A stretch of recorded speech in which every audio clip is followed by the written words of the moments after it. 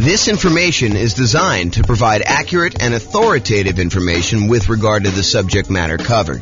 It is offered with the understanding that the presenters are not engaged in rendering legal, accounting, or other professional services. If legal advice or other expert advice is required, the services of a competent professional should be sought. Welcome to the Norman Real Estate Investing and Real Estate Financial Planning Podcast. Learn all about investing in real estate in Norman, Oklahoma, with a combination of real estate financial planning and modeling with numbers specific to Norman, plus syndicated, more generalized recordings of live and pre-recorded real estate investing classes, not all of them specific to Norman. Be sure to stay tuned after the podcast for a message from our sponsors. Well, good evening and welcome everyone. I am James Orr, and tonight's presentation is BRRRR Real Estate Investing Strategy. And BRRRR stands for Buy, Rehab, Rent, Refinance, and Repeat. I always got to stop and think about that. So I'm going to jump right into the presentation. So this is part of a series that we're doing where we're digging into all of the different real estate investing strategies. So far, we've done the buy and hold real estate investing strategy, where we talked about buy and hold property, short-term and vacation rentals. Then the next class, we did a whole series on the nomad strategy. Nomad strategy is buying a property, moving in as an owner-occupant, living there for a year, and then converting that property to a rental after living there for a year, sometimes a little bit more. But we do that because you can buy properties with little or nothing down, and you get a much better interest rate when you buy a property as an owner-occupant. So that one is the nomad strategy. We covered an entire class on that and all the variations, including nomad by proxy, nomad with house hacking, nomad to short-term rental or vacation rental, nomad with lease option exit, and the ultimate real estate agent retirement plan. And so all of those are covered in nomad. I'll reference some numbers tonight for that, but if you want to go watch the whole video on that, you should go watch that whole nomad series. Then we did another class on the house hacking real estate investing strategy. House hacking is where when you're living in a property, you're getting income from the property you're living in. The most common example is buying a duplex or a triplex or a fourplex, where you live in one of the units and then you rent out the other sides to be able to do that, or up and down, depending on how it's structured. And so house hacking is all about different ways to make money on a property that you are currently living in. And those what I would consider to be our primary strategies on this whole series that we're doing. Those are the ones that the majority of the classes we teach are going to be on, the majority of what's going to be on the podcast. But then in order to be a completionist, I added a whole bunch of secondary strategies. Tonight is one of the examples of that. So tonight we're going to cover the BRRRR strategy: buy, rehab, rent, refinance, and repeat. That's what BRRRR stands for. And we'll talk about how BRRRR works, what all the components of that are. And then we're going to do a class on quick turning, flipping properties. We'll do a class on creative financing, all the different owner financing subject to rent to own, lease option, lease purchase, and the ultimate strategy. We'll cover all those in there. Do a class on wholesaling and wholetailing, do a class on options and option auction, and then tax liens and tax deeds.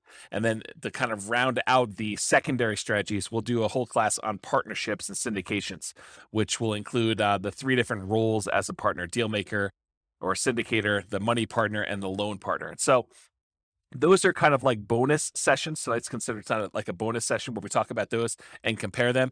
And then a couple of things that I'm just not going to recover in any of the classes. I'm not going to do a class on real estate investment trust. You can go ahead and talk to your stockbroker about buying real estate investment trusts. And some topics that people often ask me about that I'm like, hey, James, why aren't you covering probate or short sales or foreclosures or pre-foreclosures? It's because they sort of are already included in the other strategies as we go through them. They're not like their own unique strategy. They're like ways to find deals in many cases. So that's why we're not going to cover those separately. But those are the classes we have. Each one of these will have its own separate, structured class like we've been doing here. So if you want to go back and watch those, you can, and reference them as needed. Okay, so what is BRRRR? Most people are doing the BRRRR strategy as buying a property, usually at a very significant discount, so that they can rehab the property with the ideal of being able to completely eliminate their down payment. So in an ideal world, you buy a property at such a big discount that you can go in there, do the rehab on the property, get it all fixed up, have another appraisal done, refinance the property such that you leave $0 in the deal. So you've acquired a property with absolutely nothing down, and you have 20% of equity when you acquire the property. That's like the goal, the like ideal kind of like the perfect scenario that happens. Now, in reality, it rarely happens that way where you're able to get a deal where you have completely eliminated your down payment. It's much more likely for you to leave, 1, 2, 3, 4, 5, maybe 10% of the price of the property in the deal when you do that. So when you do your refinance, you're usually going to leave a little bit of money in the deal, unless you happen to find an exceptional deal, or the market changes and you're able to find these types of deals where you're able to do that. So that's what the BRRRR strategy is about. So when you typically buy the BRRRR properties, you have to be buying for significantly below the after repaired value, which we often call ARV, after repaired value. So to be able to buy a property, you do that. Often you're needing to buy in that 70% to 75% of the after repaired value range. With major rehabs, it may even be lower. So if you buy a property that needs even more work, a lot of times you'll need to get even bigger discount than that 70 to 75%, because realize that you're going to have all of your acquisition costs going in to buy the property on the first time. You're going to have holding costs while you're doing the rehab. You have your rehab costs, and then you've got your secondary, refinance costs of getting the secondary loan on that. So there's quite a bit of expense in getting the deal done. And a lot of times the loans, in order to do the first part of the property, when you do your first acquisition, it's usually some type of hard money loan in a lot of cases, not all the time. And those tend to be a little bit more expensive loans to begin with. So in order to buy these properties, you need to be able to get very significant discounts on them.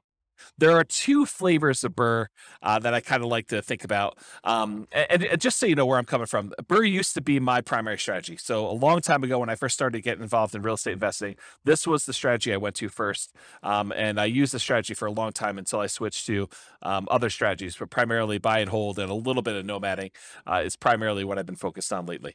So the two flavors of BRRRR, though, cash purchase and then refinance. So a lot of times you'll go in there with all cash, you'll buy the property. Sometimes it's your own cash, sometimes it's a partner's cash, sometimes you're borrowing money against another property you own. So it's a quasi form of cash, but you're buying the property for cash, and then eventually, once you're done with all the rehab, you're refinancing the property and pulling all your cash back out. Another flavor of BRRRR is where you finance the purchase to begin with, and then you do a refinance in order to get your original loan paid off, and you leave very little money in the deal at that point. And remember, for number two, the one where we do the finance purchase, you'll be financing the property twice. So remember to account for 2 closing costs and 2 financing costs in order to get that loan. So you'll have to do the holding costs while you're rehabbing it, which is often a little bit more expensive. And then you'll do the financing and closing costs on that second kind of permanent loan that you're going to do for, in a lot of cases, 30-year fixed rate financing in order to have that property long-term as a rental. All right, so I'm going to use the same format we've been using for some of the previous classes where we talked about, all the different characteristics or way to kind of inspect a real estate investing strategy. And you'll notice me talking about some things, and you're like, but James, what about this really unusual example where I do this thing and I do this thing and it works out this way? Sure, there's lots of exceptions to what I'm saying. So I've tried to categorize all the different real estate investing strategies, but I'm sure I missed some, kind of like less common or less frequently used, which may be the most common thing for you, right? That's the hard thing for me, is that you may say, well, I always do it this way. And so for you, it seems super, super common. But having seen these for a long time and done a bunch myself, this is what I think is the most common.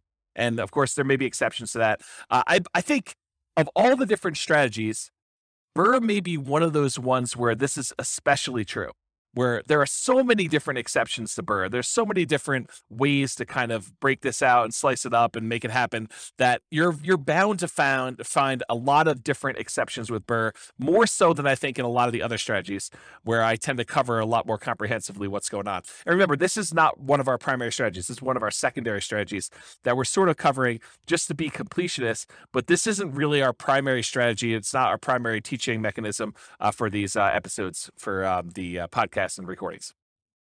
Okay, so another warning, just because you don't think there's a chance that X can happen doesn't mean it won't happen. This is designed to be a starting point discussion to help you make better investing decisions on your own with additional knowledge. So please do your own research. Don't rely solely on me to get all this done. Okay, so BRRRR variations. So there are some different ways to do BRRRR, and I primarily did single-family homes for doing our modeling here, but you could have just as easily said, I'm going to do BRRRR, and I'm going to find only duplexes, or I'm going to find only triplexes, or only fourplexes, or apartments, or I'm going to do single-family homes, or condos, or townhomes, or whatever you're going to do. So there's lots of different ways to kind of approach this from a different property type perspective. And then the other thing is, you could purchase properties locally. And if you notice, like we talk about nomad or house hacking, we're always talking about local properties because the nomad strategy, you have to move in. You have to be an owner occupant. So unless you're doing like a vacation home and doing partial time there, we're always talking about your local market. The same thing with house hacking. House hacking, by definition, is you're making money on a property that you're living in. You're buying a duplex, triplex, or fourplex that you're moving into and living there, or you're renting out a part of a single family home, like you're getting roommates, as another example of the house hacking strategy. So it's all about your local market when we're talking about nomad and house hacking. And I think for a lot of folks, buy and hold is mostly about their local market. Although you could make the same argument about buy and hold that we're going to make here in a second about BRRRR. And that is, the argument is, you don't have to do this locally. If you're in a market where it's really, really hard to find a property that you could buy at a big enough discount that you could do rehab and refinance and get all, or at least most of your money back out of the deal, or leave very little money in the deal, if you want to look at it that way. If you can't find those types of properties in your local market, you don't have to do your local market. This is one of those strategies where you could get really, really good and become an expert at investing in a remote market. It's different. I mean, the skills you need in order to invest in a remote market are different than the skills you need in a local market. Sometimes they're better, sometimes they're worse. It depends on, your personality, your skill set. But you don't have to do this all locally. And you could use this as a way to diversify geographically as well.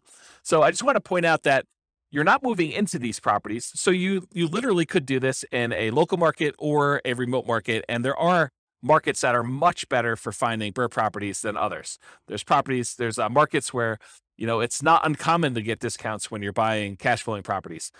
In some markets, that's like near impossible. Like if you live in, my local market here is northern Colorado.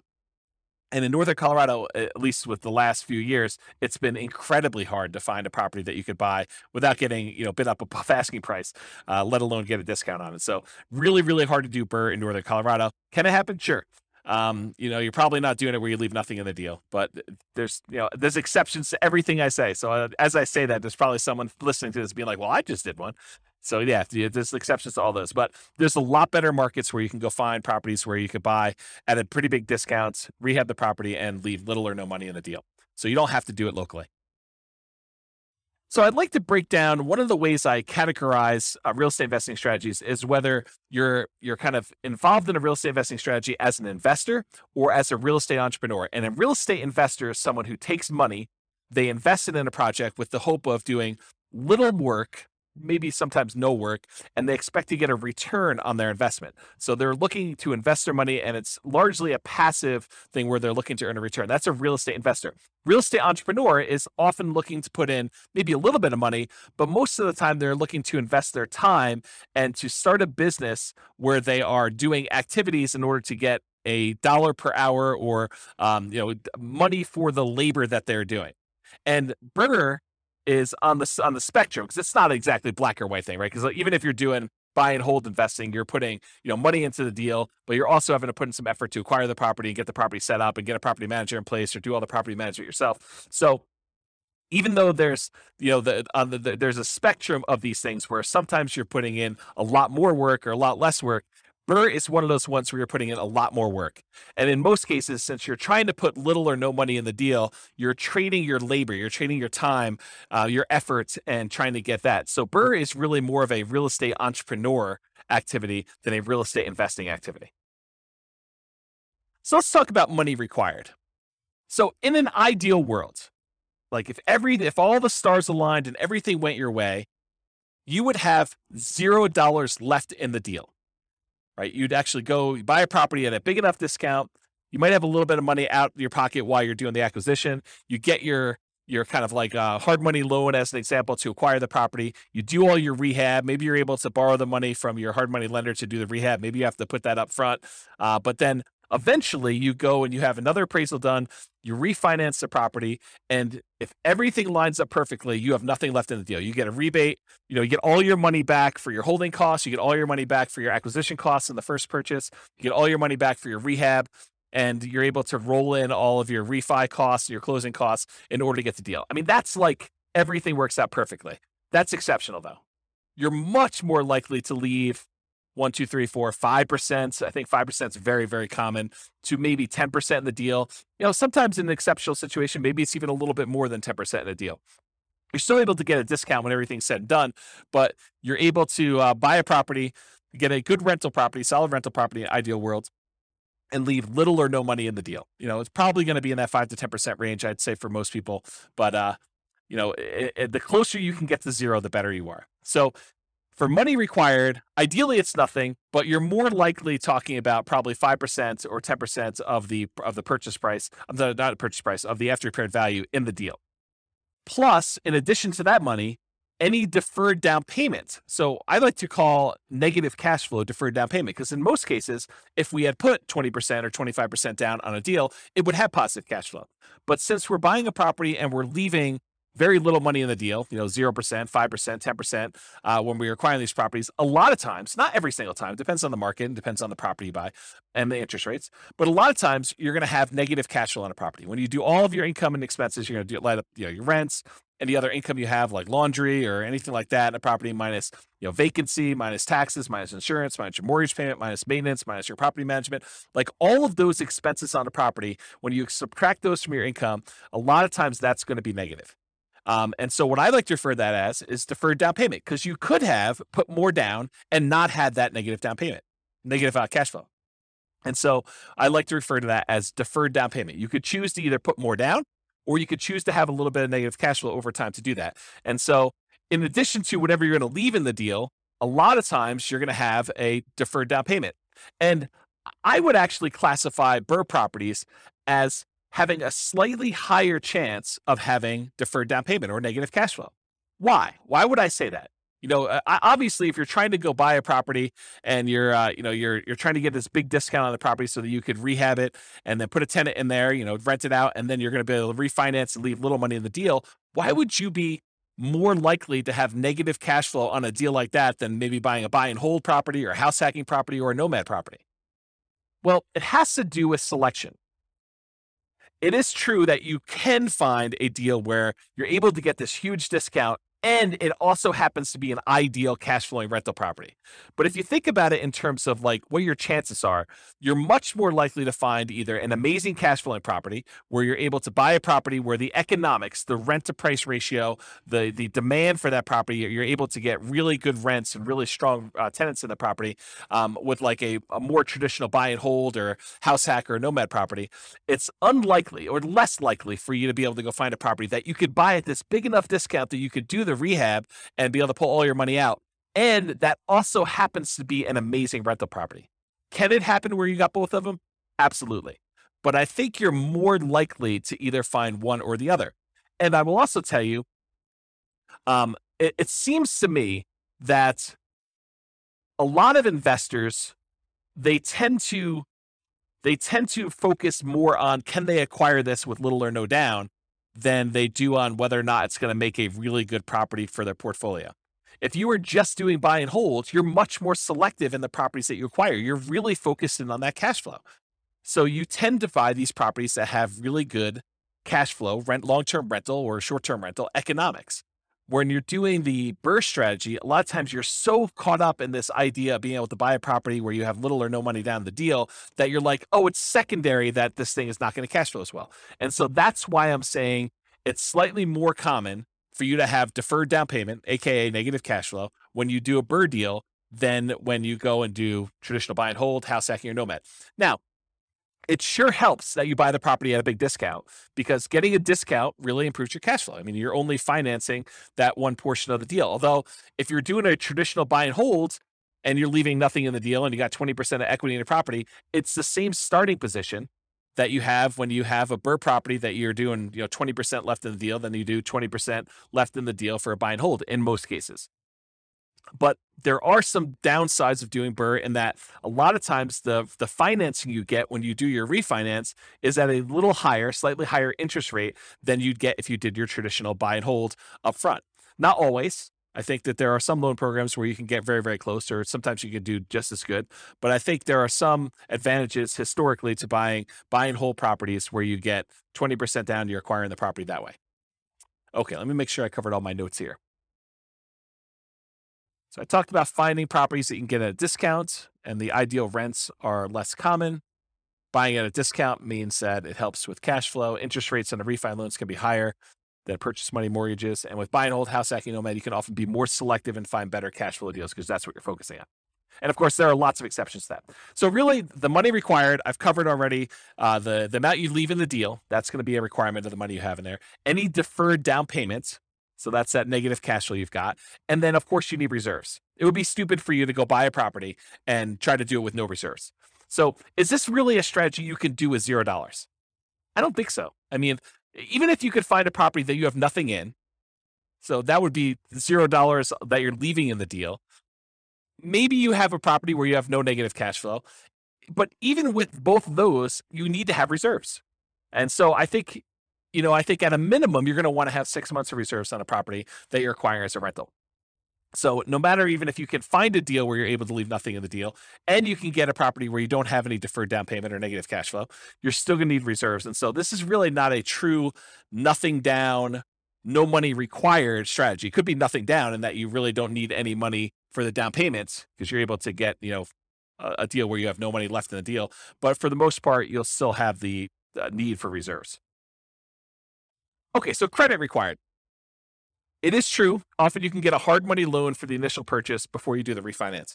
And a lot of those are, asset-based loans where they're really looking at the property primarily in order to do the loan itself. Although I think a lot of hard money lenders are still looking at the individual borrower for those. It's possible you could find one that's exceptional and that doesn't look at that. But over time, I think that the majority of hard money lenders are still looking at the individual for doing the loan there. So you can get a loan where you can get the initial purchase money oftentimes with little credit required. But when you go to do that cash out refinance, most of those loans are going to be ones where you need to have a good credit score. And typical credit score needed for a lot of these conventional loans is about 640 credit score. Now, there are exceptions for more unusual loan products. These tend to be adjustable rate mortgages or at higher rates, and better credit often gets you a better interest rate in general. But I think a credit score of about 640 is going to be needed for this. Now, don't go to your lender and say, well, James on his recording said I only needed a 640, so you definitely have to give me a loan because he told me 640.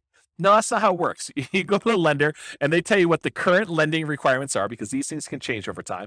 And you have to find out for them what you need to qualify. And you can go find out from them exactly what the number is. But historically, it's about 640 is what the credit score is for being able to do these. So go talk to your lender and find out. And before I did BRRRR, I would make sure I had both my financing to do the initial acquisition and I knew exactly and was pre-qualified to be able to do this cash out, or not cash out, the refinance, rate and term refinance in order to be able to pull all my money out of the deal in order to do the BRRRR thing before I bought the property. Because there's few things worse.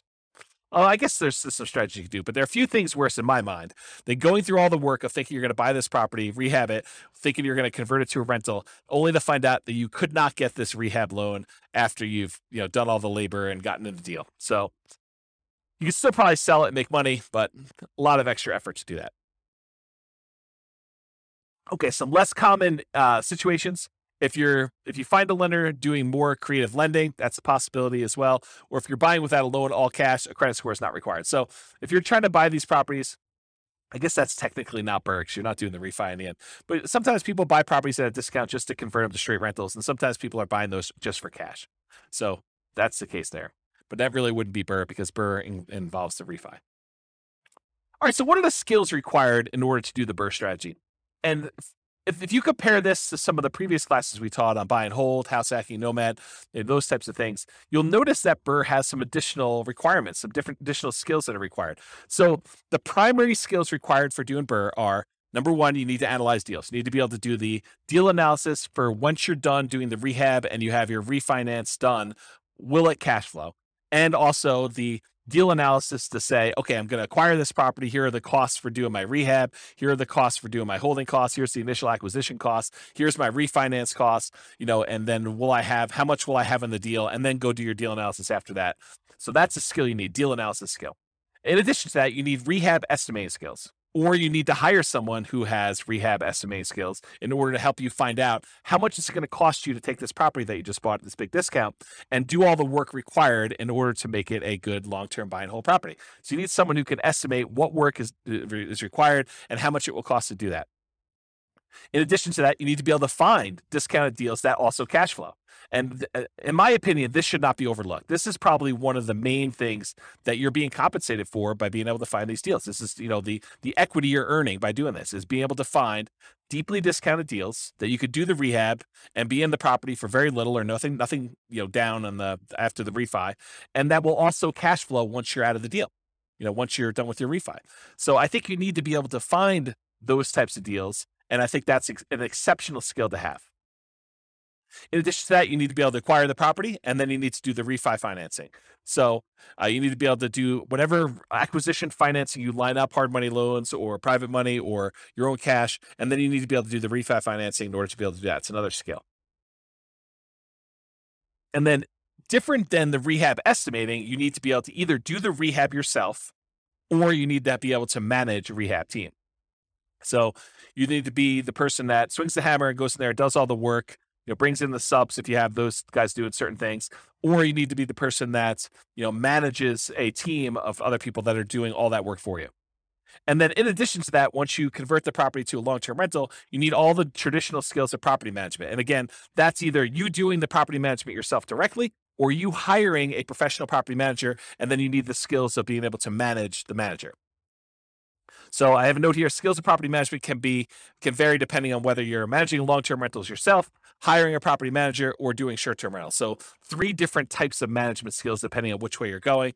And the skills of rehab can vary depending on whether you're doing it yourself, managing contractors, or managing a general contractor. So realize that the skills that you require, in my opinion, are much more involved than buy and hold, house hacking, or nomad.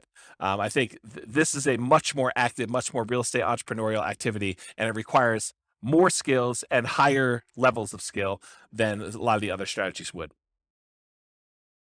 All right, so Shane Paris, Farnham Street, I finally went and looked up his name. I had forgotten his name for the last 3 presentations and kept forgetting to look it up.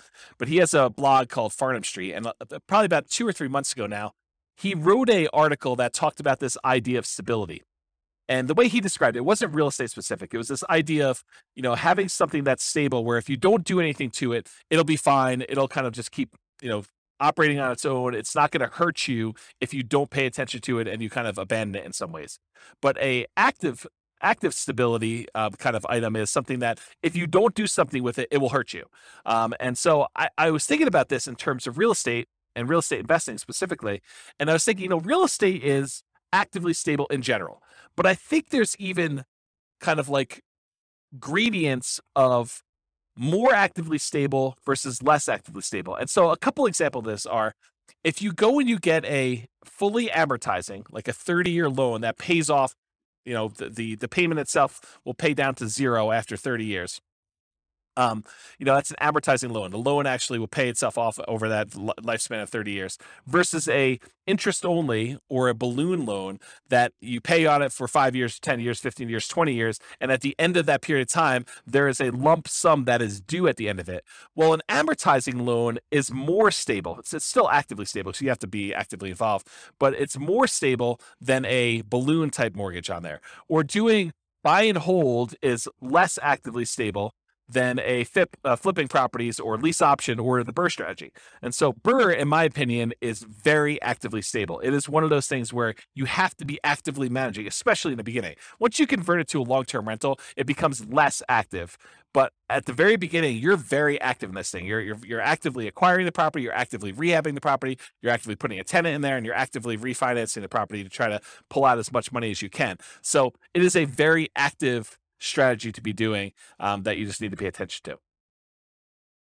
All right, let's talk about scalability. So the biggest challenge, in my opinion, with the BRRRR strategy, and it's probably other challenges too, like being able to qualify for loans, but the biggest challenge, in my opinion, is probably finding deals. It's often limited by deal flow. And I suspect there are markets where you could find a lot more BRRRR properties than other ones. But in general, I think the challenge with BRRRR is being in a market or finding deal flow where you could buy at a big enough discount to be able to leave nothing, ideally, or very, very little in the deal, and then convert that to a property that you would like to have in your portfolio as a rental. And I think that's the part that a lot of folks overlook. But So as far as scalability, how can you scale this thing? Can you acquire as many properties as you want to acquire in order to hit whatever your financial goals are?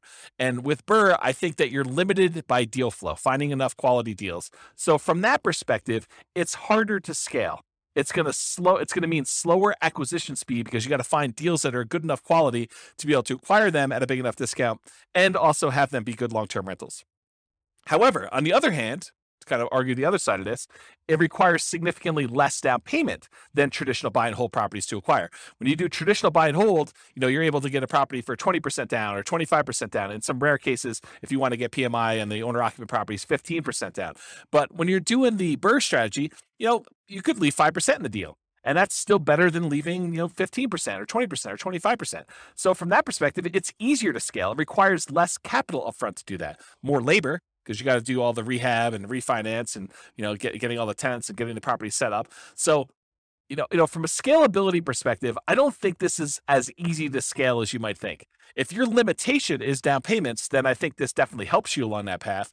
You still got to be able to qualify for the loans. You got to qualify for the refi loans. And if they're not cash flowing good enough, then you need to have the debt to income ratio in order to be able to qualify for the refis, in order to be able to acquire the properties and do the refi outs. So that's what I think about scalability with the BRRRR strategy. All right, let's talk about risk exposure. In my opinion, the BRRRR strategy has a high risk rating. And I think some of the other strategies we talked about, the buy and hold, the nomad and the house hacking, we kind of rated these a little bit lower in risk. And the reason why is I think you have extra risks when you're doing the BRRRR strategy that you don't have with buy and hold or house hacking or nomad. So you have a double risk exposure, in my opinion. You have the risks during rehab and the risks of long-term rentals. So what risks do you have? So the risks include amplified returns, and these can be both positive or negative. But whenever you have a small down payment, it amplifies the returns. So if you have a little amount of money invested and you make a return on it, a positive return on it, the returns look larger because the amount of money you made is on a small amount. But it goes the other way too. If you have a loss, if you have negative cash flow or the property value goes down or you have something happens to the property, you have a negative return on that, that also gets amplified because you had a small amount of money in the deal. So you can get amplified returns with the BRRRR strategy, just like you can with the nomad strategy, or in some cases house hacking if you're putting little down when you're buying these owner occupant properties. So that's the same risk we'd see there, but you see it with BRRRR because a lot of times you have nothing in the deal or very little in the deal. In addition to that, I believe you have an increased likelihood of negative cash flow, those deferred down payments we talked about when I talked about money required. And the reason why is you have small or no down payments in the deal. So a lot of times, you're leaving little money in the deal, and that's why you have a little bit of deferred down payment. If you had put more down, you wouldn't have the negative cash flow. But because you decided to buy a property and try to do a refi where you left no money in the deal, then a lot of times you have some negative cash flow there. In addition to that, you have limited selection of the ideal cash flowing properties. Really, one of the characteristics of trying to do BRRRR is finding those properties you can get at a big enough discount where you're able to leave little or no money in the deal. So a lot of times those don't cash flow nearly as well. And so you have a limited selection of these ideal cash flowing properties because they also need to meet the criteria of needing rehab and being able to buy them at a big enough discount where it makes sense to do those. And then in addition, you have an increased likelihood of negative cash flow because you get slightly worse financing and interest rates when you do these refinances, especially if you're doing cash out refinances. So a lot of times you get penalized a little bit on that interest rate. Not all the time, but a lot of times you'll be penalized with doing those types of loans. And so for those three reasons, smaller no down payments, the limited selection of the ideal cash flowing properties that also qualify as BRRRR, and that slightly worse cash flowing interest rates are the reasons why you'll have negative cash flow. So that's an additional risk you see in BRRRR. In addition to that, you have all the rehab risks. So all the risks you have of doing, construction on a property, opening up a property and finding out that things are much worse than you thought, or there happens to be a hurricane right after you bought the property and all the costs of plywood and lumber goes through the roof and you have that risk, or you can't get your rehab people to do the job. They prove unreliable or something happens to them. So you have all the risks of rehab. So that's an added risk that you don't often have with buy and hold, house hacking, or nomad, unless you're buying properties that need work. In addition to that, you have the interest rate risk exposure while rehabbing. A lot of times you're not locking in your interest rate when you have a 6-month rehab project. If you have a 3-month rehab project, a lot of times you're floating that interest rate. And, if you caught it, just like we did here the last few months where we saw the interest rates rise very dramatically over a very short period of time, you may have thought your cash flowing property was going to be cash flowing at X. And now it's cash flowing much worse than X because the interest rates rose by, 2 points in 2 months. If that was the time when you were rehabbing your property, that could be problematic. And so you have this interest rate risk exposure while you're doing the rehab. And then you have the risks that we normally see with house hacking and buy and hold and nomading, a price decline during ownership. While you've converted it to a rental, prices can go down. I mean, honestly, it could go down while you're doing the rehab too, but I really thought of it during the time when you're buying, when you're holding the property as a rental. You could see a decline in home values during that time, or rents could decline during your ownership period. Those same risks appear in the buy and hold and house hacking and nomad as well, but they're not exclusive to the BRRRR strategy. And then in addition to that, if for something happens and you're unable to make those payments on the loan, you have a credit risk. If you can't make payments on your mortgage, then your credit is at risk of doing that. And that's the same as buy and hold and nomad and house hacking. And then in addition to the ones, these also are shared with buy and hold, nomad, and house hacking. You have the typical tenant property management risk. You have the risk of being sued for violating fair housing. People say you discriminate against them by, trying to put a tenant in the property, or someone slips and falls in your property. You have those risks as well. And some of these can be offset by some insurance, but at the same time, you do have those risks doing BRRRR. Some of them are unique to BRRRR, like the rehab risks and interest rate risks while doing the rehab, and probably increased likelihood of negative cash flow. But some of them are shared across all their strategies as well. That's why I think BRRRR has a higher risk rating, which I would consider just high in general, but it's higher than buy and hold, nomad, and house hacking, in my opinion. So let's talk about profit speed, how quickly you can get at money, and what's the magnitude of the money you can get at. So if you've never seen this before, this is my return quadrants. And it basically shows the 4 different primary areas of return that you get from rental properties, plus the return you get from reserves, and then we sum them up. So the ones on the right-hand side are more like cash now. That's cash flow and tax benefits, depreciation, cash flow from depreciation. And then on the left-hand side is more like cash later, appreciation and debt pay down. So those tend to be, right side is more immediate money. The left side is more like wealth building sort of thing. And then the ones on top, appreciation and cash flow, those are more speculative. They're relying on the market to perform well. You're relying on rents to continue to go up and stay where they are, or property values to continue to go up as you want to see appreciation there. And if the market goes down, we see a drop in prices, you'll have some negative appreciation there. Or if rents don't hold up, if we see a decline in rents or a kind of pullback in rents, you might see your cash flow dip or go negative if it's really close. And then the ones on the bottom are less speculative. They're more certain, and that is the debt pay down portion of it. So as long as you make the payments on the mortgage you have, you're going to pay down a certain amount of debt each year until that thing is paid off if you have an amortizing loan. And then, of course, unless the tax law changes, you're going to get the tax benefits of depreciation. So the ones on the bottom are more certain, less speculative, and the ones on the top are more speculative and less certain. And then I already went over the left and right ones. So in terms of BRRRR, you typically start seeing a profit within 6 months. Usually it's after you do your rehab and you get your tenant in the property and you're able to start getting some cash flow on it. That tends to be when you see it, your profits start coming in. And then rents and security deposits are typically paid in advance. So you usually get that a little bit front loaded. And then cash flow is usually a percentage return on the amount you had invested. So if you think about, leaving nothing in the deal, then of course you'd have, in theory at least, an unlimited, an infinite return on your investments. You have $0 left in the deal, although you're always going to have reserves. So it's never really going to be zero unless you happen to get, a property that you could pull your reserves out with a cash out refinance. Then I guess technically it could be unlimited in that way, infinite returns. But usually it's considered to be a percentage of the amount you had left in the deal, cash on cash return, or if you're buying it or all cash, it's cap rate in that case. And then you often have with BRRRR, which is relatively unique for a BRRRR strategy, you often have a big paper return from forced appreciation. So when you acquire the property and you're able to capture that appreciation, the equity you had in the deal that you kind of worked with the rehab in order to capture, that's a big paper return you have. Most of the time, though, you're not able to spend that. It just kind of shows up on your balance sheet as, oh, now I got an extra, whatever it is, $50,000 from this property that I bought, at a big discount. And then you have cash flow from depreciation, and that could be cash flow with each paycheck So you can go to your employer and say, hey, I'd like to change my exemptions because I know I'm going to have this depreciation benefit and I don't need to pay in as much in taxes on my paycheck, so I can get a little bit more from each paycheck when I do that. Or you can get it at the end of the year in the terms of tax savings, whether you pay in less if you owe money, or that you actually get a rebate at the end of the year if you didn't make any adjustments, and you usually get a rebate because your exemptions are not set up the way they should be. Okay, so that's profit speed. So how do you find these BRRRR deals? Because I think that's one of the biggest challenges with this strategy.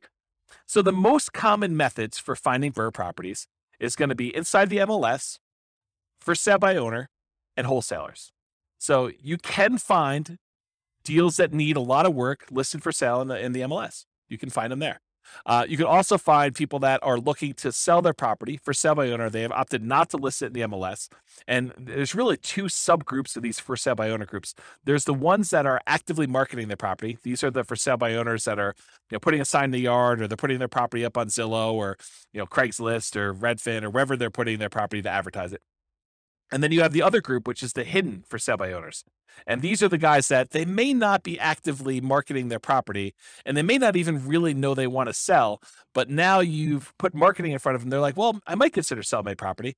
Or you network with somebody, you're at your church, or you're at a club or something like that, and you're talking to people about your business of trying to find properties that need rehab. And someone says, well, I have a property that needs a lot of work. We had tenants in it, and the tenants trashed the place, and now I'd like to acquire that property. Now I'd like to sell that property rather. And you're like, well, I'd be interested in buying it. And so they could be hidden in that way, that you have to find either through marketing, putting out, ads or postcards, or, pay-per-click, or any of those strategies. We'll cover those in another class, but all the different strategies for marketing in order to find sellers for sale by owners, or you could do through networking, being out and about and talking to people about what you do. And then the third group is wholesalers. Wholesalers are usually the ones doing the marketing. In some cases, they're providing properties inside the MLS, although a lot of wholesalers are doing direct mail or pay-per-click or have a website, and they're marketing or they're doing networking, and they're trying to find deals, and then they're finding the deals, putting them under contract, and then they're assigning the rights of their contract to you in exchange for a fee. So that's really what wholesaling is. And those are probably the most common methods for you to find BRRRR properties. Now, you can find BRRRR properties in other ways. You could do auctions. You could find foreclosure auctions or IRS auctions, or, other types of like DEA, drug seized houses or stuff like that you could buy at auction. Or in some cases, a bank may have properties that they've taken back in foreclosure, and they've got that the bank actually owns, real estate owned by the bank, and they may be willing to sell you the property. So that's a more unusual method. Or maybe you go and you find a property where the seller hasn't been paying their taxes, and you're able to buy a tax lien on the property. And after waiting a while, the seller opts, or the owner of the property opts not to pay their taxes, and you're able to foreclose on the property with your tax lien, and you're able to acquire property that way. So another more unusual strategy, I'd say highly unusual to do a strategy that way in most cases, but those are other ways for you to find the BRRRR type deals. All right, so searching for BRRRR deals, you need to find two things. And I've said this before many times today, but basically you're looking for deeply discounted property that you could buy, fix up, and then pull out as much money as you can, and great cash flowing property after it's rehab. And in my opinion, most investors are going to let the second criteria, where they are most concerned about the cash flowing property, they're going to let that one slip, because they believe, hey, if I could just get a great deal with nothing down, that's worth it for me. And yeah, it's not the best property for cash flow, but that's okay, because I'm able to buy this property with very little in the deal, and that's more important to me. Depending on what you're trying to accomplish, that may not be the best strategy, and we could show numbers for that probably in another class, but that may be short-sighted. But I think that's the truth, that most people are going to be much more concerned with being able to find the property that they could buy with very little money in the deal or no money in the deal, and that's going to be the most important criteria. So you need to be able to find those two things, both a deeply discounted property and one that has great cash flow. And you're typically searching for all the fixer-upper type terms in the MLS, or through wholesalers or stuff like that. So terms like handyman special, or fixer, or fix, or TLC, or needs work, or mold, or asbestos, or damage, or fire, or smoke, or water damage, like all of the terms that you look for something that needs repairs on property. So, when you're setting up your search, you're asking your real estate agent to help you find these types of deals, make sure you get those search terms added so that you can find potential deals to do that. And, you're going to find weird ones, right? Like, you do a search for the term smoke as an example, and they're going to say, smoked glass windows in this room or something like that. And that's not really what you're looking at, but you'll get some false positives. You still need to manually sift and sort and go through those and make sure that the numbers work and that the property really makes sense. So better to have false positives than to miss the property completely, in my opinion, when you're looking for these deals. So how do you analyze these deals? Well, doing the BRRRR part, the fix up part, the rehab section of it, you'll want to use your own rehab spreadsheet. I probably will provide one of those at some point, but I don't have one ready for you. But for the actual rental part of it, the world's greatest real estate deal analysis spreadsheet is ideal for doing the rental part. So you have to do the property after you do your refinance. You'll do a kind of like put down how much you have in the deal and what your rent is on the property and all the other expenses of it. And you could do that. You can get a copy of the spreadsheet at realestatefinancialplanner.com/spreadsheet. And it is, I call it the world's greatest real estate deal analysis spreadsheet because it's awesome for doing rental property analysis as to whether or not you should buy and hold a property. And then for the other part of it, for the acquisition, the rehab, and then doing the refinance part of it, you'll want to do that analysis separately to make sure that those numbers work using a different spreadsheet. All right, so what market conditions are good for somebody who is trying to buy BRRRR properties? Well, obviously you need markets where you can buy properties that need work at a discount. If you can't do that, it's hard to do the BRRRR strategy without buying properties at a discount. So that's like the number one criteria. But ideally, otherwise, you need markets with good cash flow and markets with strong appreciation and rent appreciation. You want to be buying in a market where you're going to get some good appreciation and in markets where you're going to get some good rent appreciation and cash flow is going to improve over time. It's challenging to do the BRRRR strategy in markets with significant negative cash flow with reasonable down payments. A property that even if you put 20% down, it wouldn't have good cash flow. Or markets with no or negative appreciation and rent appreciation. So, properties that they're the same price they were 10 years ago, or properties where rents are going down because the population is declining and you have a surplus of inventory and low demand. Those are hard markets to do this strategy in. And I think in some markets, not all markets, but in some markets, the way you're able to find properties that need a lot of work and you're able to buy at a big discount is because demand is a little bit softer in those.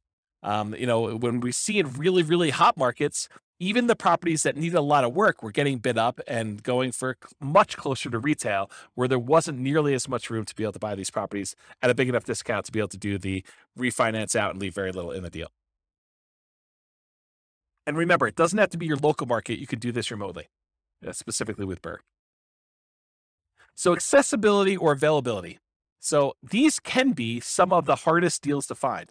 It's not like you're just trying to find a property that you could buy at a big discount, do rehab on, and then sell it, make a profit. Those are easier, right? Because you don't have to find a property where you can do that. And after you're done doing that, it's going to have amazing cash flow. That's part of the challenge. It needs to be both a deeply discounted deal where you can go in, do rehab, and pull as much money as you can out of the property so that you leave as little in the deal as you can. And then once you do that, it has to also cash flow like crazy. So these can be some of the hardest deals to find, in my opinion. They must be both that fixer-upper and good cash flowing rentals. And some markets are much easier than others. So you can invest in remote markets to find these deals. So as far as being able to have accessibility and availability, this is a hard one. It's not like nomading where, a lot of properties would look at nomading and now we're being selected based on a whole different level of criteria. These are like, there's not that many that come along, and so this could be your limiting factor. So can you use your retirement account to do BRRRR strategies? Yeah, you can use your retirement account to invest in BRRRR strategies with a self-directed retirement account because you're not moving into the property. You're not living in the property. You will be limited in the amount of rehab that you could do directly if you're using your own retirement account, because I don't think you're supposed to be doing the labor on your properties that you're doing that. There may be some exceptions with some types of self-directed retirement accounts, but in general, you're not supposed to be doing the labor yourself. So you could be limited in what you could do with that. And it may also change the financing you use. A lot of these self-directed retirement accounts, self-directed 401k, self-directed IRA accounts, they require a much larger down payment or loan to value when you do your refi on the loan. And so you may not be thinking about, 80% loan to value. You may be thinking more like 65% loan to value, which makes it much, much harder for you to be able to acquire properties at those ratios and leave very little in the deal. So now we're going to talk about the quantitative analysis. Up to this point, we've talked primarily about the qualitative analysis, like the qualities of doing the BRRRR strategy, like accessibility and scalability and risk and down payments required. Now we're going to really dive into numbers. And so I will start off. I hope it is my sincere hope that I have not been discouraging to you about doing the BRRRR strategy, because it is a lot of effort and a lot of work to find deals that are amazing. But when it works, it is absolutely amazing. Like, this was my primary strategy. This is the strategy I started with. And when you can find these deals and you can acquire properties and leave very little in the deal or nothing in the deal, and they cash flow, it's awesome. I mean, just absolutely amazing. So it's worth the effort if you're willing to put in the effort to try to find these. If I had to start over again and do this from the beginning, I'm not sure this would be my only strategy. I probably would do this. I try to find as many of these as I could, unless I found a honeypot where I could get an unlimited number. I probably would be doing other strategies in parallel at the same time, trying to justify or trying to speed along the process by doing more than one strategy at the same time. But here you go. So for the quantitative analysis, when BRRRR works, it can be amazing. So how well does the BRRRR strategy perform toward achieving financial independence? And I'll just make a note here. Each of these things that I'm doing here, each of the analysis we did, they literally could be their own hour or 2 hour, some of them full day classes by themselves. I could dig in deep and I could explain to you how things are working and look at all the different metrics and how risky they are and how risk compares doing one strategy to another. And is it better to do more down payment? Is it better to keep higher reserves? What's the impact of doing reserves? What's the impact of doing property management? So there's all sorts of variations and subtlety and kind of nuance that we could do, where I could do an entire hour, 2 hour, full day class on each one of these. So I'm going to do like a big picture overview where we talk about how long it takes to achieve financial independence for a fictitious couple with very specific assumptions. Okay. It is naive, though, to generalize these results. Don't think, oh, it is always that way, because when James did his analysis, in this example with Norm and Norma, which is who we're kind of using to prototype through a lot of this modeling, when he did those analysis with them, it seemed like this was better. Well, this won't always be better for everyone in every situation.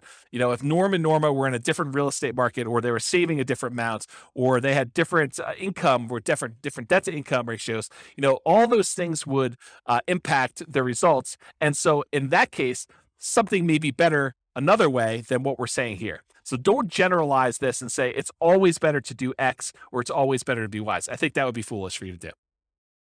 Okay. So, I'm going to use the same properties we've been using throughout all the different examples, even though I could make a really strong case that you're not as likely to find properties that have both the discount or rehab capability and the cash flowing attributes that we've been using for the traditional buy and hold, house hacking, and nomad that we've used in the previous classes.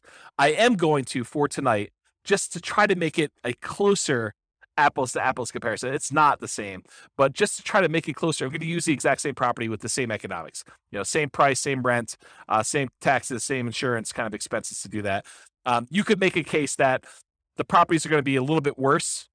Maybe they're a little cheaper. Maybe they're, you're able to get a property that's, is a little bit less expensive than you would otherwise pick, or maybe they're more expensive. There's lots of different reasons why they would be different. But for the sake of simplifying as much as I can, I'm using the same property. You would still be limited by your 45% debt to income ratio, any down payments that you're leaving in the property, so I'll show you some examples of those, and having reserves. So it's not like you can do an unlimited number of these, right?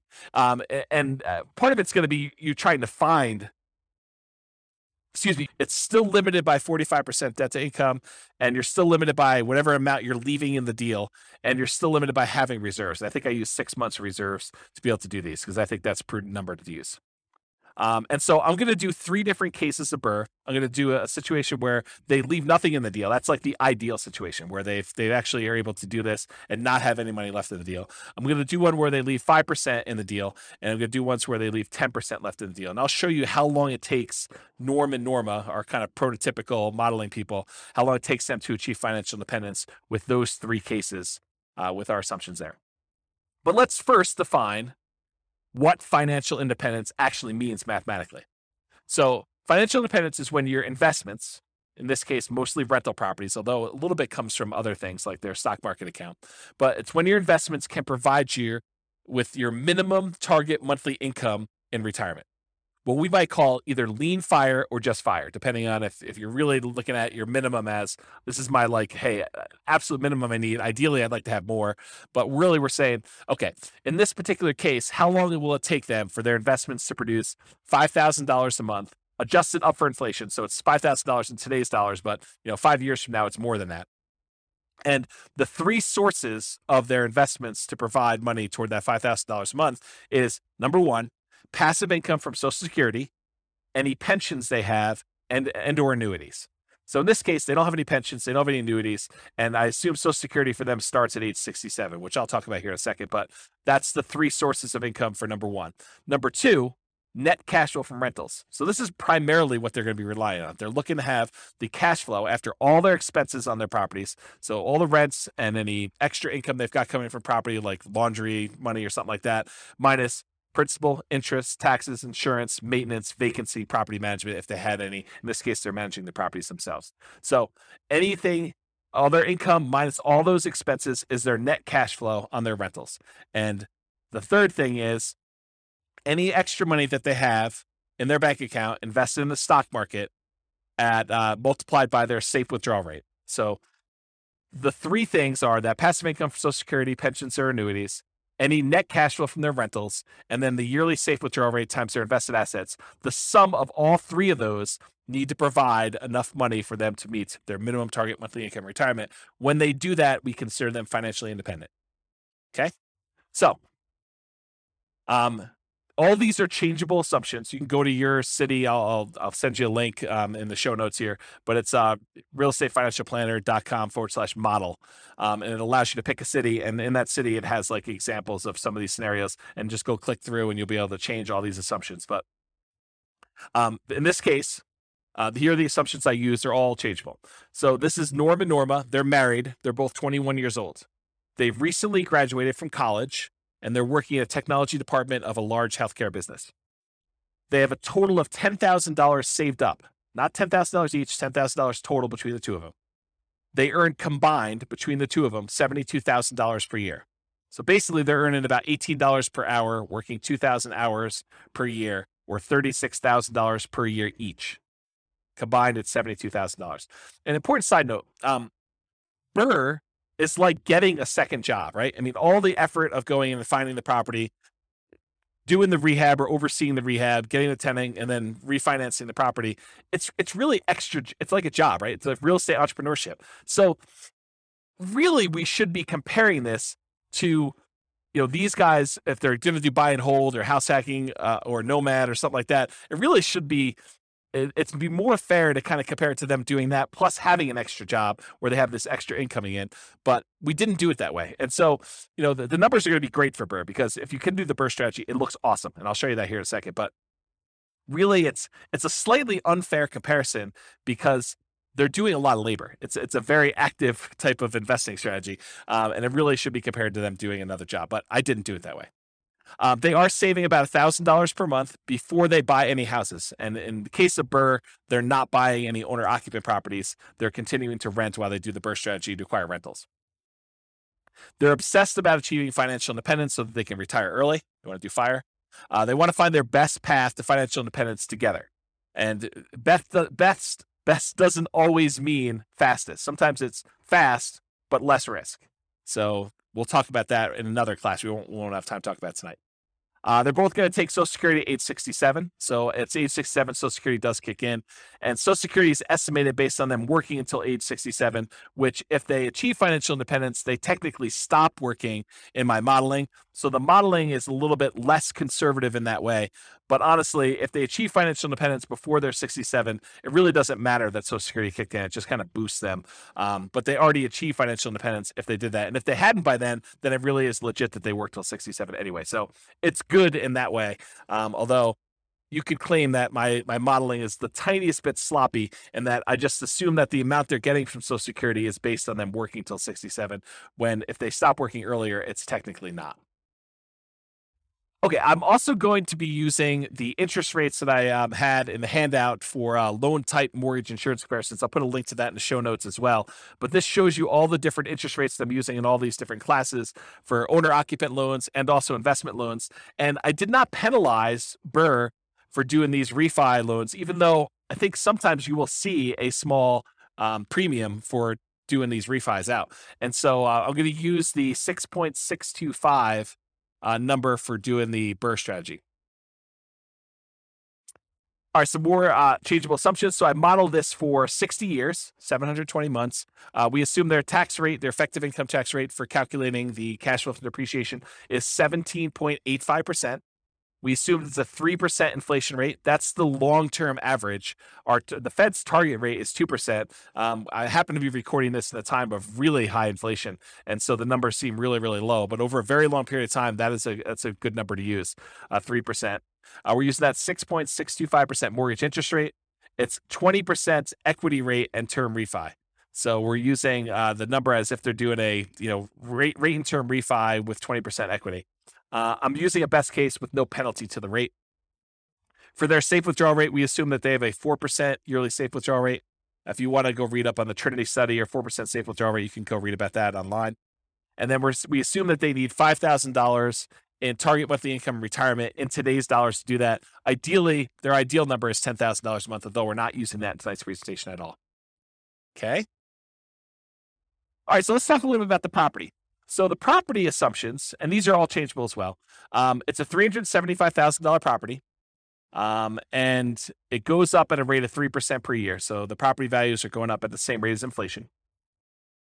They're going to do either leaving nothing in the deal, having 20% equity, leaving 5% in the deal, having about 15% equity, leaving 10% in the deal, and then they're going to do that rate and term refinance. So those are the three options we're going to run, whether they are able to leave nothing in there, leave 5% in there, or leave 10% in there. The closing and the refinance costs are already included. I'm not adding any extra ones. So we're assuming that in order to do this, those numbers are already included in their rate and term refi. So that's another reason why you could say these numbers are 5%, 10%, because I've assumed that those include all the acquisition costs in the first one, all of the acquisition costs or the refinance costs, rather, on the second one, on second loan. Assuming no seller concessions, so they're buying at a big discount. They're not able to get the seller to contribute toward their closing costs. The interest rate, again, 6.625 for that 20% down. There's no PMI. They're doing a 30-year, 360-month mortgage. Rent on the property is $2,600 per month, and it increases at a rate of 3% per year. This is the same we used for selecting an optimal buy and hold property or house hacking or nomading. So I think in a lot of cases, the BRRRR strategy would be slightly handicapped. It would be slightly worse price to cash flow economics, as you would when you had a wide selection. You could pick anything you want, just concerned about maximizing cash flow. 3% of the monthly income is assumed vacancy rate, which some people would argue, hey, that's really low. Well, I'm assuming that they're starting 60 to 90 days early before the property is vacant to be able to get a tenant. So I'm assuming that they're really optimizing property management. If in your market you want to change that number because yours is a little higher, go ahead and do that. But really, when you think about it, the rent you get on a property helps determine what the vacancy rate is, right? If you drop rent, vacancy should go down.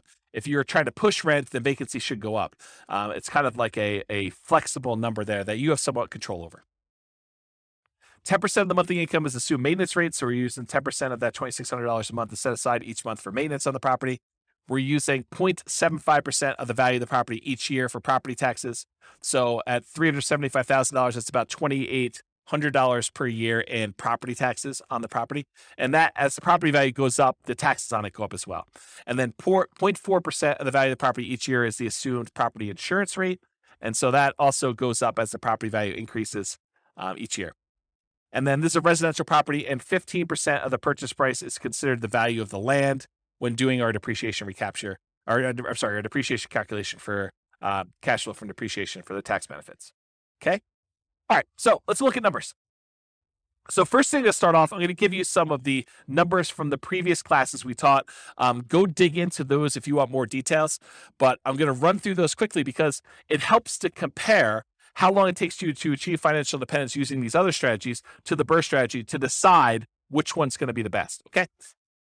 So for in the buy and hold class, we talked about what if Norm and Norma don't buy any rental properties at all? They basically take all of their money and they invest 100% in the stock market. They don't even buy a property to live in. They continue renting, and so they're investing $1,000 a month in the stock market. They can retire after 40.17 years, or about month 482. So if they invest for 40 years, they'd be, at 61 years old at the time, and they'd be able to be financially independent by investing in the stock market. We assume the stock market's earning about 8% per year. Okay. In our advanced podcast episodes, we do variable rates of return. So when we do the advanced analysis, we actually make the home price appreciation random. We make the rent appreciation rate random. We make the mortgage interest rates random over time. We make the inflation rate random, and we make the stock market rate of return random. And so all of those, and then we run Monte Carlo analysis to show you like how having, property values not always go up by 3%. Sometimes they go down, sometimes they go up, sometimes they go up by a lot, sometimes they go down by a lot. And same thing with rents, and mortgage interest rates can rise over time or drop over time, and inflation, all that stuff, and how that really impacts the strategy. So that's more the advanced podcast. We're not going to cover that tonight. Okay, so if they just invest in stocks, though, it takes about 40 years. They'd be about 61 years old by the time they reach financial independence.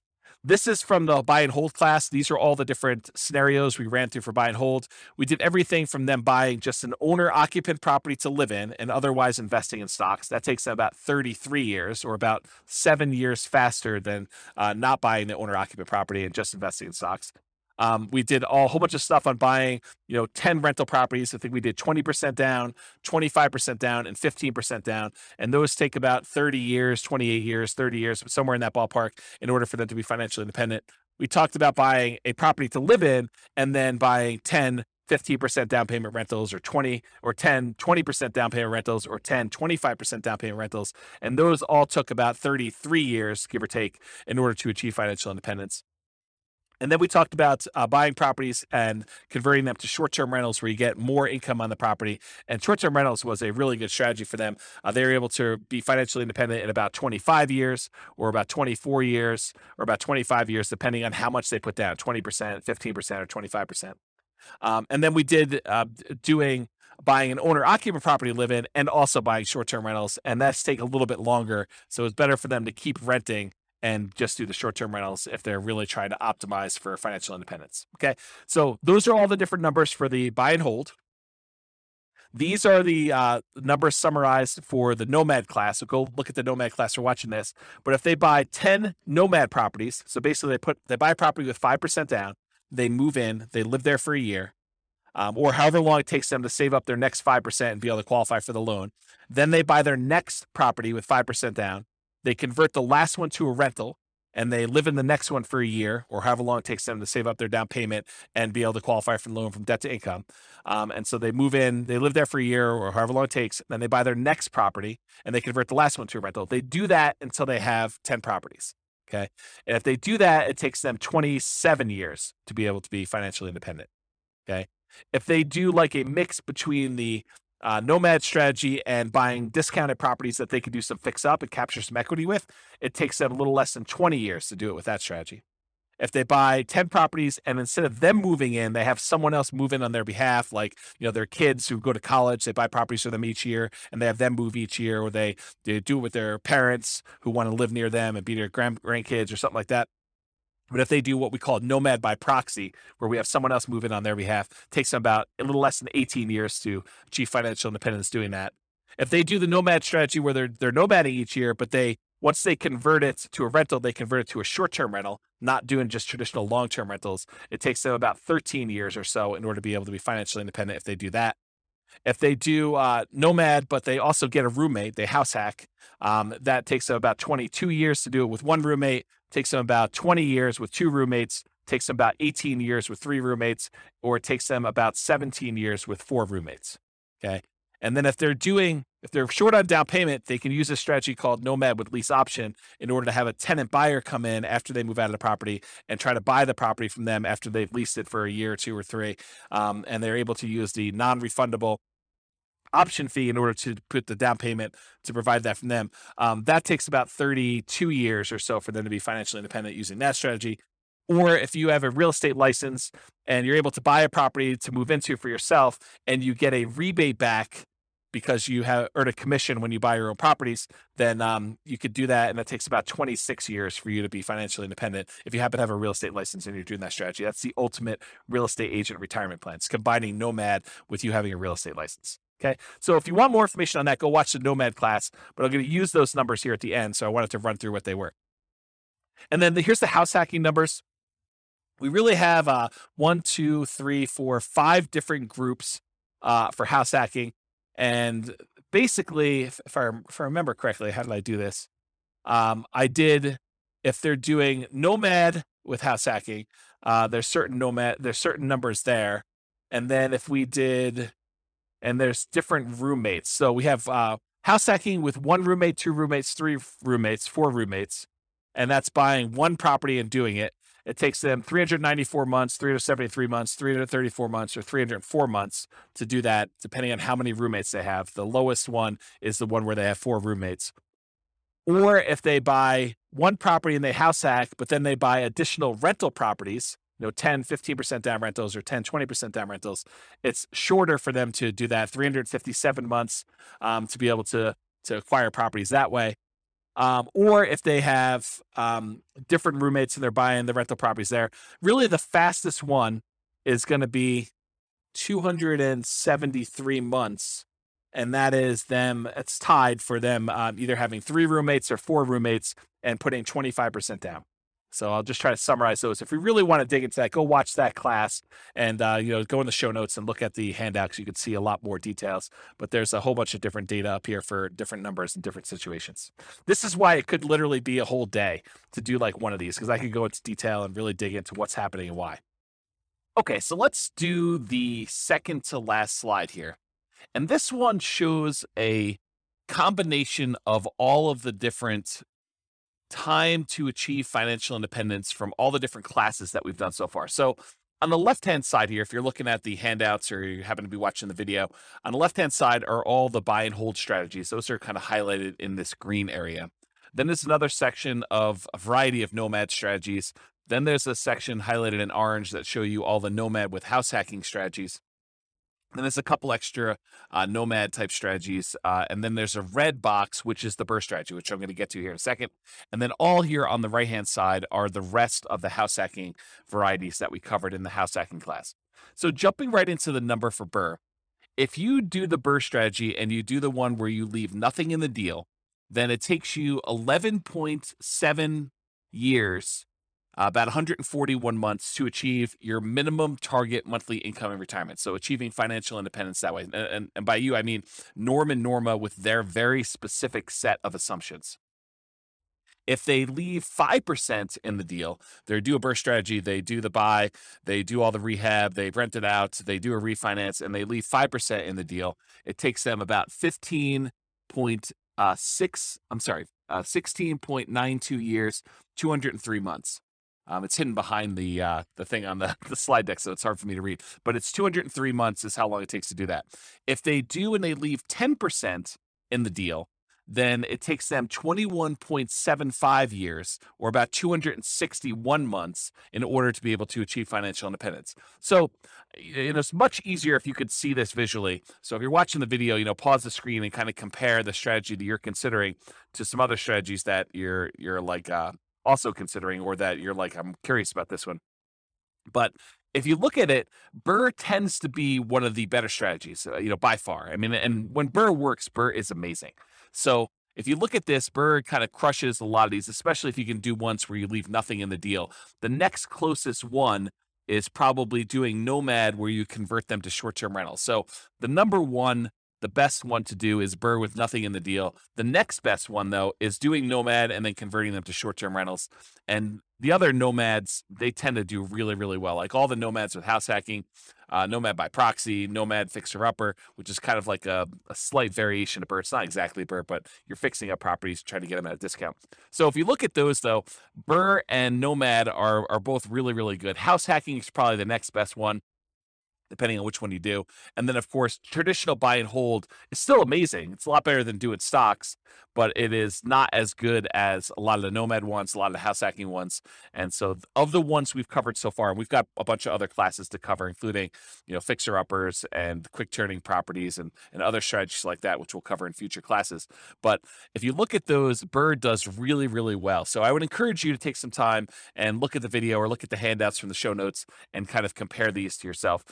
Also, just as a side note, we are going through and doing like each individual case and diving deep into that particular strategy. So for example, we'll dive deep into Norma buying 20% down payment rentals, or Norma buying 25% down payment rentals. And then we're going to do each one of those as its own separate podcast episode for the Real Estate Financial Planner podcast. So go check out those if you really want to do a deep dive into the specifics of those, where we look at more than just this minimum target monthly income in retirement. Okay. All right. So let's finish up here. So in conclusion, when I do my modeling, the assumptions I use matter a lot, right? Like if we use a slightly different property, if we didn't use $375,000 as an example, if we use $200,000 properties, the numbers could be very different. If we use a different price to rent ratio, they could be very different. If they were saving at a different rate, it would be very different. If they had a different income, their debt to income ratios would be very different, and it could impact their ability to qualify for loans and slow that down or speed it up. So the assumptions I use for modeling matter a lot. It's not okay. It's not encouraged. It's not desired for you to go and take the modeling I did and extrapolate that out and say, it is always best to do a nothing down BRRRR deal, or nomad with short-term rentals, nomad to short-term rentals. Like, there could be situations where those are not the fastest strategies, okay? So if you change any of the assumptions, like the income or expenses or market conditions, like the appreciation rate or rent appreciation rate or price or interest rate or vacancy rate or maintenance or property management or taxes or insurance, they could change all these things. The stock market rate of return could change it. It could also change the kind of risk profile you have of doing these strategies.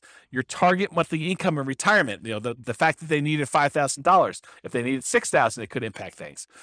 Their safe withdrawal rate could impact things. The cash flow characteristics of the property, whether it really is an amazing cash flowing property, or if it's more likely to be a BRRRR property that has, second tier or third tier cash flow characteristics, but you're able to get it where you're able to have nothing in the deal or 5% in the deal. And the number of properties you buy. Maybe it's better to only buy 5. Maybe it's better to only buy 11.